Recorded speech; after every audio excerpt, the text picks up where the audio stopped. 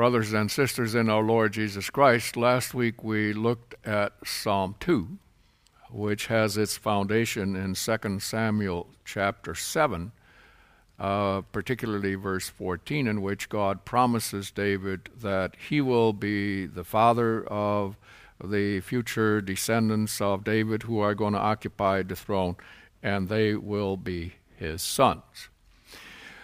Unique feature of the Psalms that we have chosen for this series is that they are all concerned with the relationship of God, the Davidic king, and the nations, but particularly the nations. God has chosen the Davidic king to bring about his kingdom, to fulfill the promises which he had already made to Abraham, that through Abraham and his seed there would be blessing to all the nations. And since that promise, there have been great expectations. And we live in great expectations.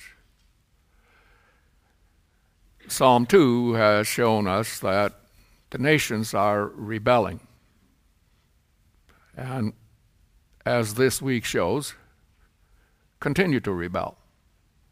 I don't know if you saw CNN news, but in London there was an attack by a terrorist attack on 3 people who were attacked by a knife.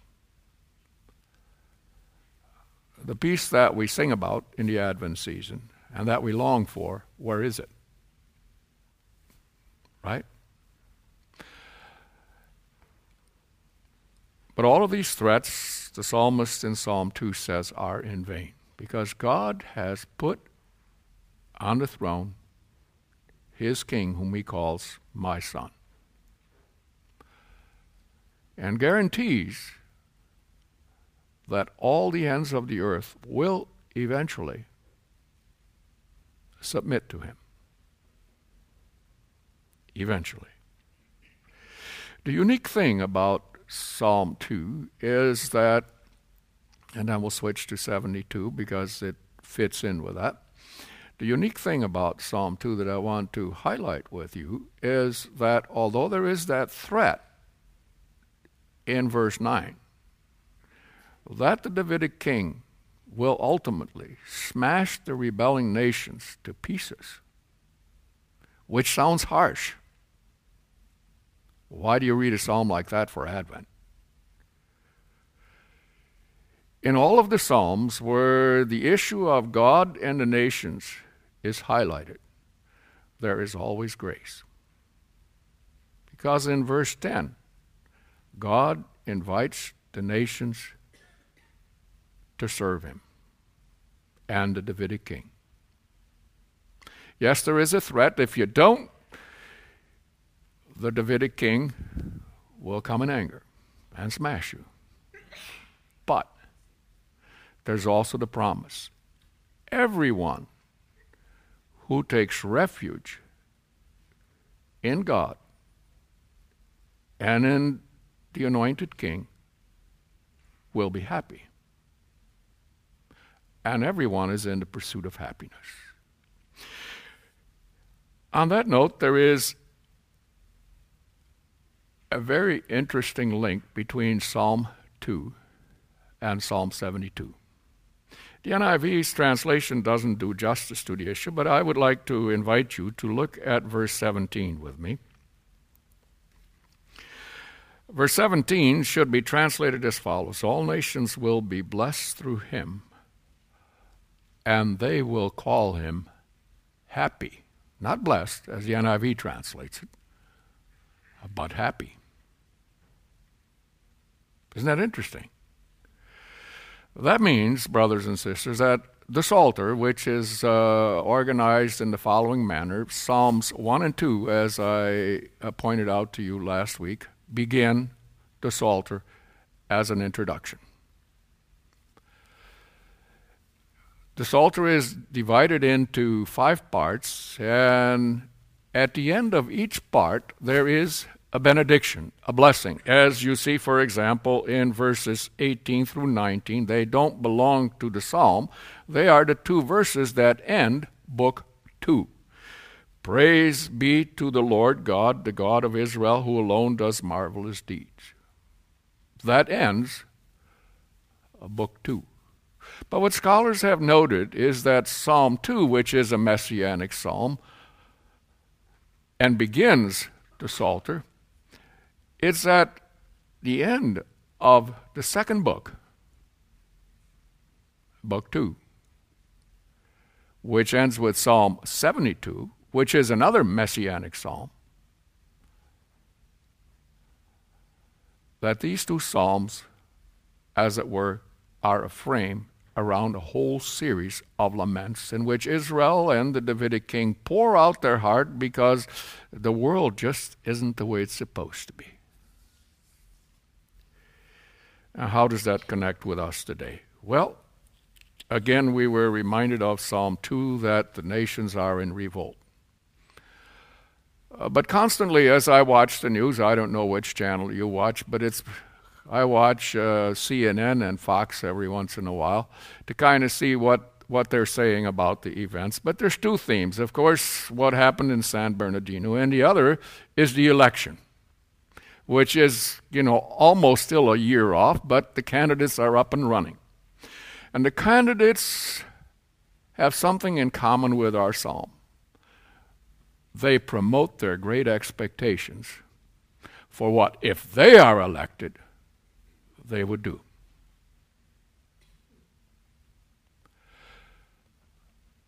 Psalm 72 is a prayer for a king. The title begins as follows. It says, of Solomon. Along with Psalms 172, these are the only two psalms that have that title. But in the Hebrew, it's not clear whether it is of Solomon or for Solomon. If it's of Solomon, then this is Solomon's prayer.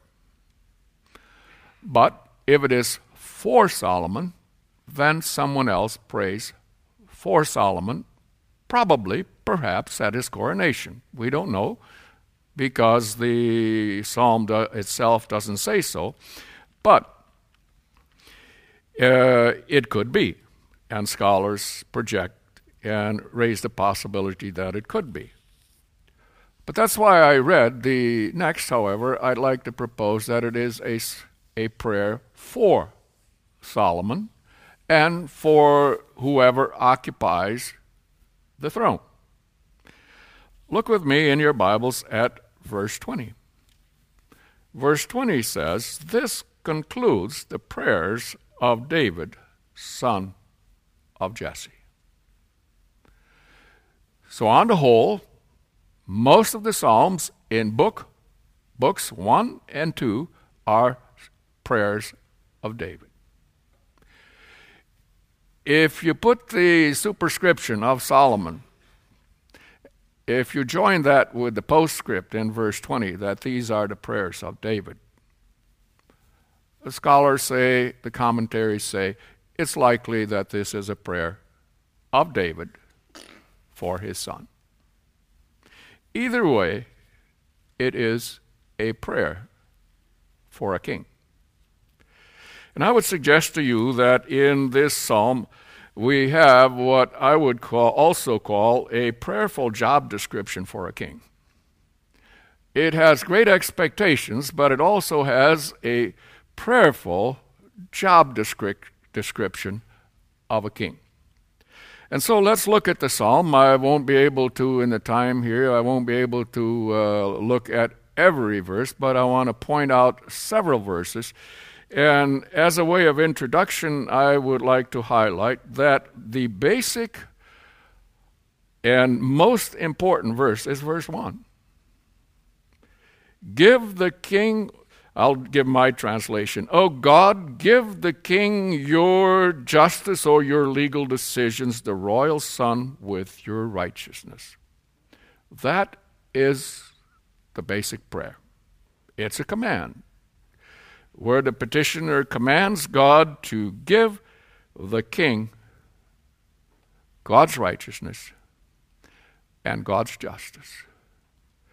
In other words, the royal administration of justice and righteousness is not something which human beings can do by themselves in their capacity as governors over people. It's a gift from God.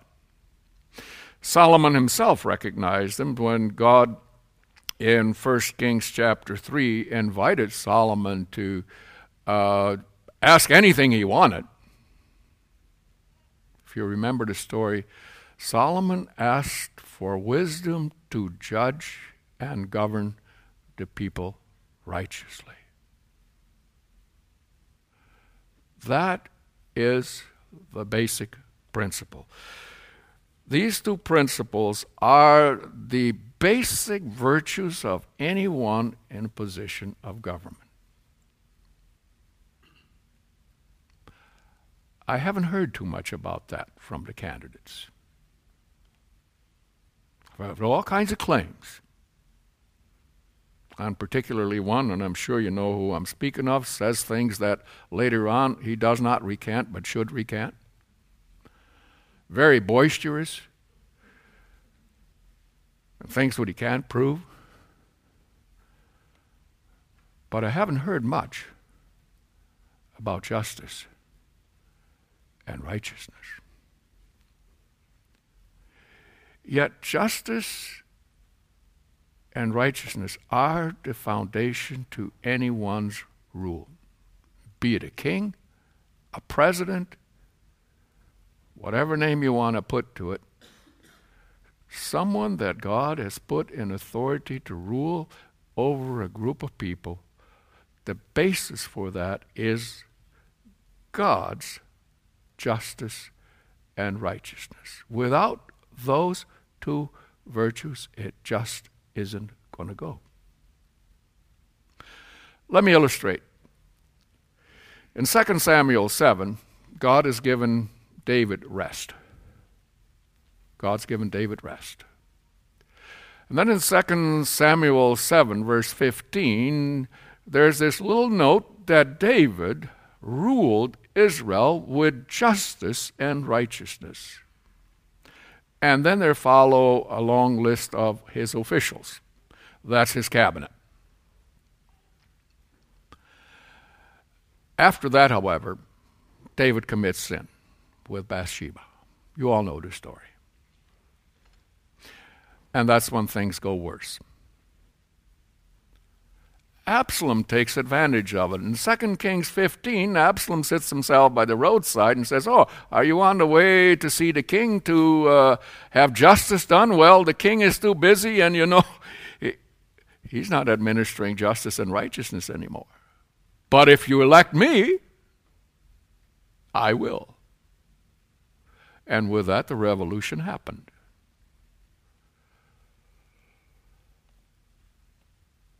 In chapter 20 of 2 Samuel, the list of cabinet officials is repeated.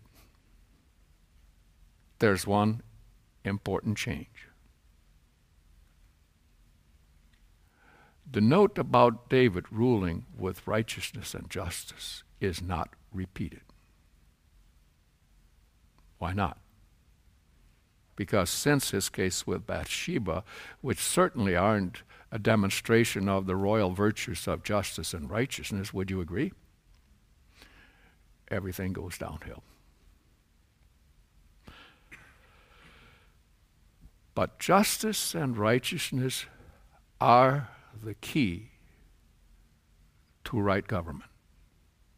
And in our psalm, that theme comes to expression in four topics.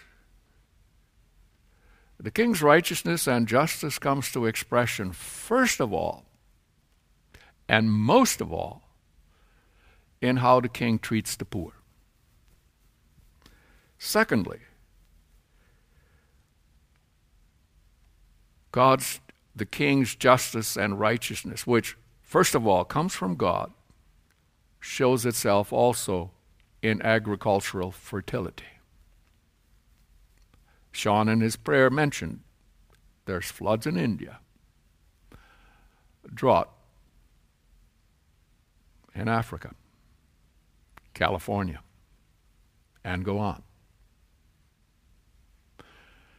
We just call these natural disasters. The press never mentions God in these things, does it? But our psalm would suggest that when these things happen, when there is drought, maybe there's no justice and righteousness. Because if there is justice and righteousness in society, there is fertility. Secondly, the king's longevity. You know, when a king is enthroned, it was that way with Solomon, and it still is that way in the British tradition. When the king is enthroned, long live the king, right? That's what everybody wishes. And the fourth and final is international influence. International influence. I'd like to highlight those four aspects with you. And notice, particularly then, I'd like to highlight the connection between verses 1 and then 2 to 4. 2 to 4. A problem with the psalm is the verbs. And there's a little footnote in the NIV in verse 2, for example, or may he. Similarly in verse 3 through 11, and then in 17. And I would add to that, but this is not a class in Hebrew, but that is a problem. The NRSV translates most of the verbs, and rightly so, as may he. So that the whole prayer is a series of petitions that is based on the one command to God in verse 1. God, give the king this, and then may he. That's why I said great expectations. And notice verse 2. May he judge your people in righteousness. And who are your people? Your afflicted ones with justice. Translators have a bias. And when the translators come from a wealthy country, like ours, they don't know how to translate the word poor. Because the word is poor. The afflicted ones are the poor. May he judge your people in righteousness, your afflicted ones with justice. And then notice he goes, let's just jump to verse 4. May he defend the afflicted ones among the people and save the children of the needy, which is another word for poor. And may he crush the oppressor of the poor. So what is the first thing that the king ought to do in order to demonstrate that in his rule he is really showing the virtues which God has given him? Justice and righteousness. How do you know that?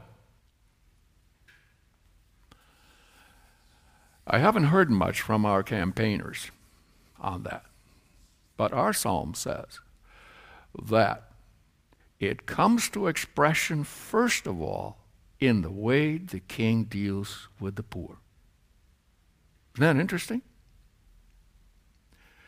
If you want to know a righteous society, it's a society that takes care of the poor, the marginalized, those who haven't got a chance. I was talking with my neighbor yesterday. He's a Polish refugee, fled Poland during the communist regime, an immigrant like myself. And this is what he says. He's a Roman Catholic, a believer like you and me. I fled communist rule because they promised to take care of the poor, and they didn't.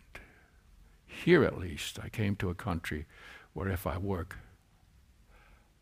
I can at least buy a house, a car. I can pursue happiness.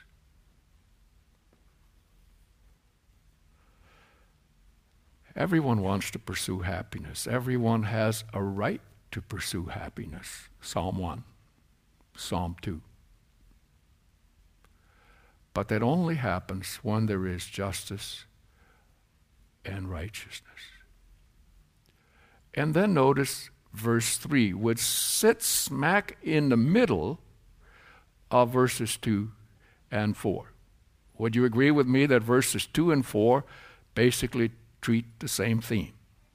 The way the king should treat the marginalized. Those who don't have access to the good things which God has put in his creation. If the king does that, then the mountains will bring, the NIV says, prosperity. Okay, it'll bring prosperity to the people. But the Hebrew word is much bigger than prosperity. Because in our culture, when you talk about prosperity, it's the bottom line. It's the Dow in New York, right? And my stocks and what I'm getting out of it. It's materialism, consumerism. But the Hebrew word is shalom. It's peace. And shalom may include that you're doing well economically, but it's not the end of it. It's not just economic prosperity. It is well-being in a full-orbed sense. And you can only have shalom if there's justice and righteousness. Without justice and righteousness, there is no shalom. I know we can get upset about the terrorist, but let's just admit and confess that we are living in a country that has militarily oppressed people. Let's just admit it.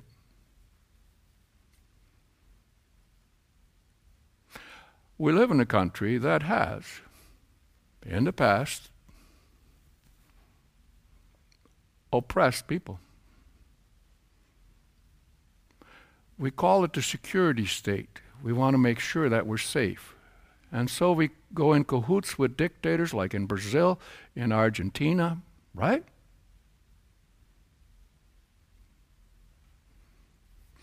We shouldn't be too romantic about ourselves. Let's just be honest.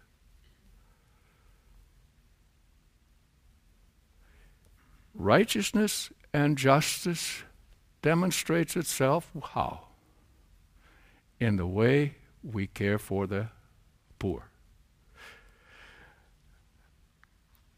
If you read the book of Kings, 1st and 2nd Kings, you know that Solomon had a lot of virtues about him, but in the end, he never really lived up to it.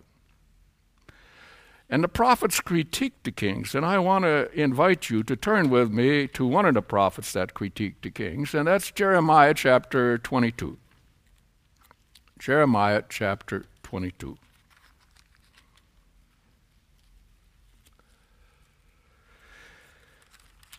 First of all, verse 2. Hear the word of the Lord, O King of Judah, you who sit on David's throne. You, your officials, and your people who come through these gates. This is what the Lord says. Do what is just and right. And what's that? Rescue from the hand of his oppressor the one who has been robbed. Do no wrong or violence to the alien, the fatherless or widow, and do not shed innocent blood. You see the connection? To do justice and righteousness is to take care of the poor, the alien, the orphan, and the widow. They are the ones in the society of that time and also in today's society who are marginalized. They have trouble. Same chapter, look with me at verse 15. Does it make you a king to have more and more cedar? Did not your father have food and drink? He did what was right and just, so all went well with him. Verse 16, notice the connection again. He defended the cause of the poor and needy, and so all went well. Is that not what it means to know me, declares the Lord? So you say you know the Lord. We Christians use that language too. Oh yeah, I know the Lord. Man, it's great to know the Lord. Okay. Show me. How do you take care of the poor? Right? Show me. Show me. So there you have the double connection, which repeats the fertility of the land in verse 3. That's the second topic. It comes up again, for example, turn with me to verse 16. Let grain abound throughout the land, on the tops of the hills may it sway.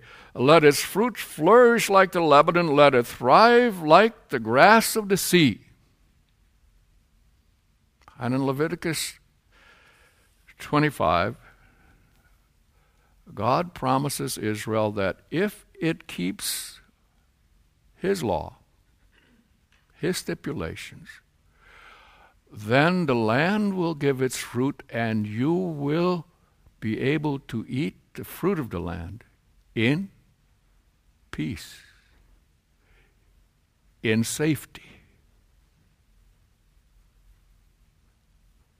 And what does God require of us?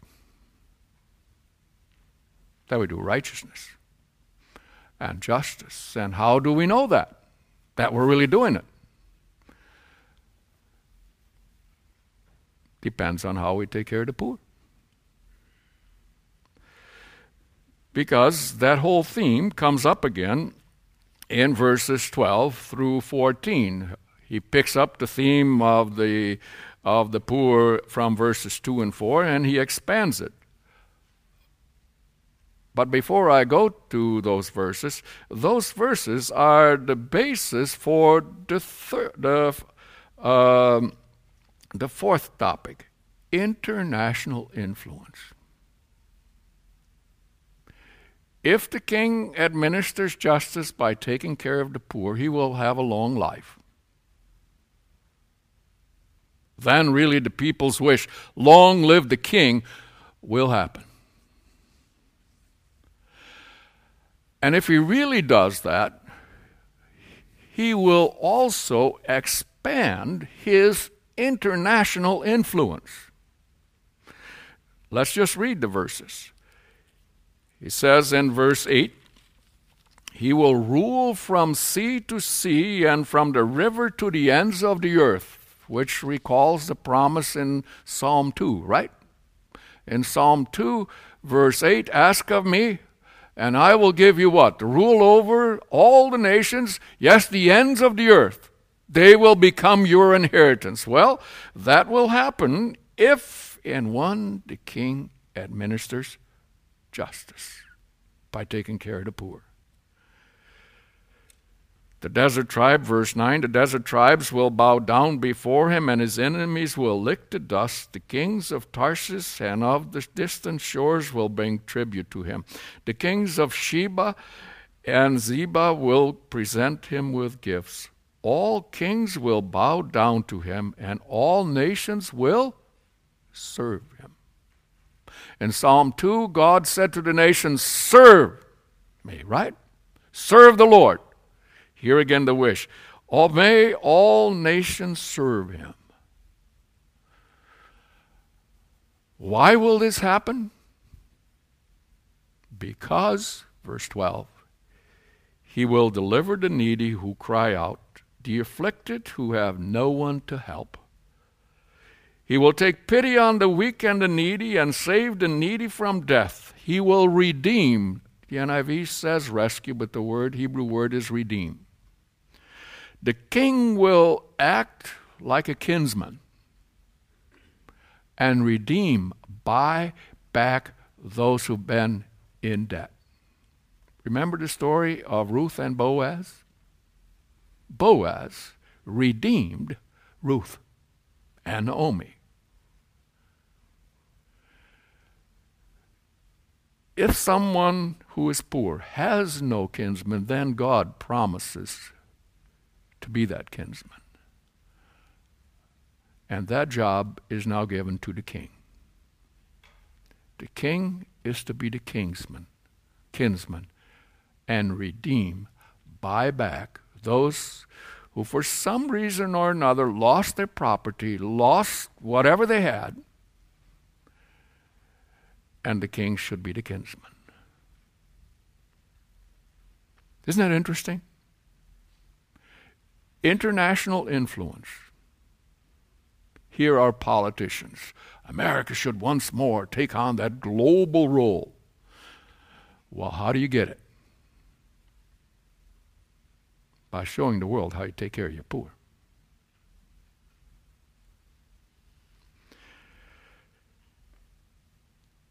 And that global influence comes to expression also in verse 17. May his name endure forever. May it continue as long as the sun. That's that longevity claim. It's the same as verse 5. But notice, all nations will be blessed through him, and they will call him happy.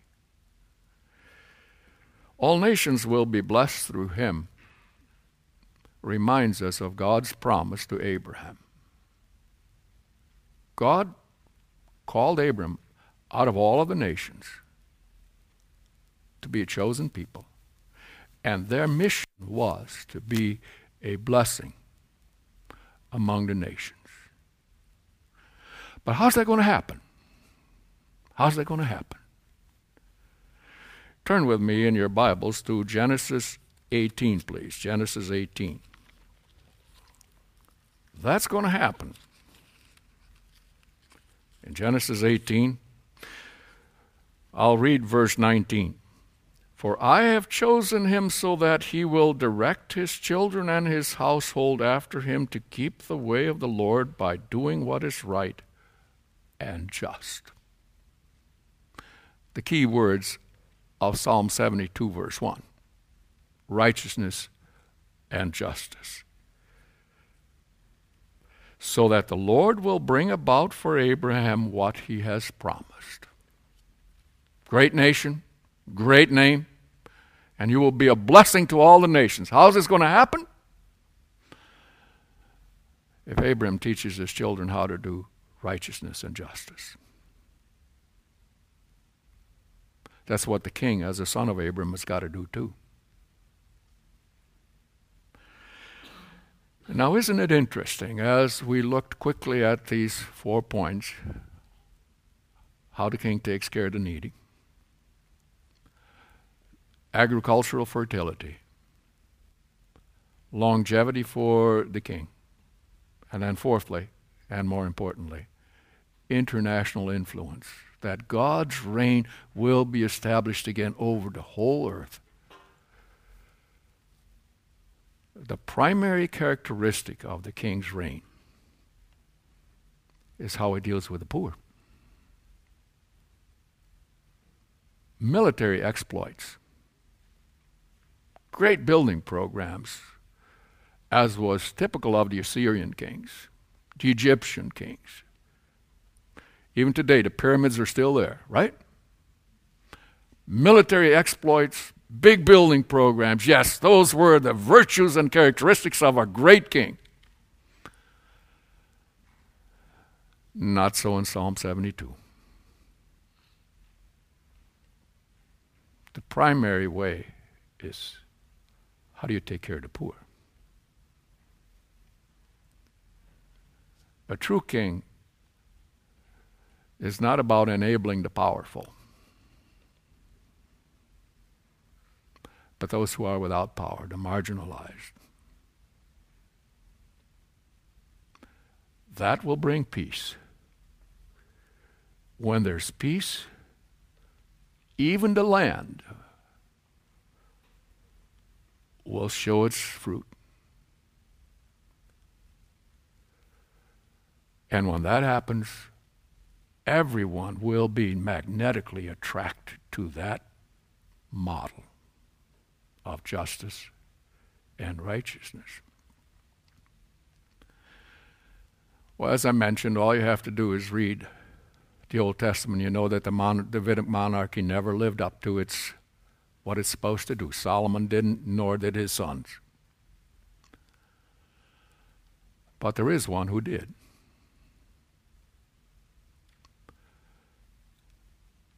After we celebrate Christmas, we go into the liturgical part of Epiphany. And Psalm 72 is both for Advent and for Epiphany. Because according to Matthew chapter 2, after Jesus was born in a lowly stable, wise men from the east came and brought him what? Exactly what is wished for in verse 10. The gifts. And these gifts aren't just Christmas gifts. No. The word gifts here means tribute. And when people bring tribute to a king, they're saying, we are here to serve you. The wise men fulfilled that wish of Israel. And the context shows that this king is anything but what human kings typically are. Because after all, the monarchy was a human invention. Israel wanted it like the nations.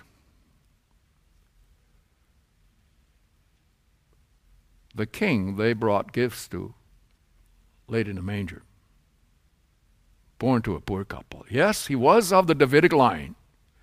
And according to Scripture, he is the son of David, greater than Solomon, but totally different than Herod. Right? Totally different than Herod. And when God raised him up from the dead, says Paul in Ephesians chapter 1, verses 19 through 23, he raised him up and put him above all things, so that everything is subject to him.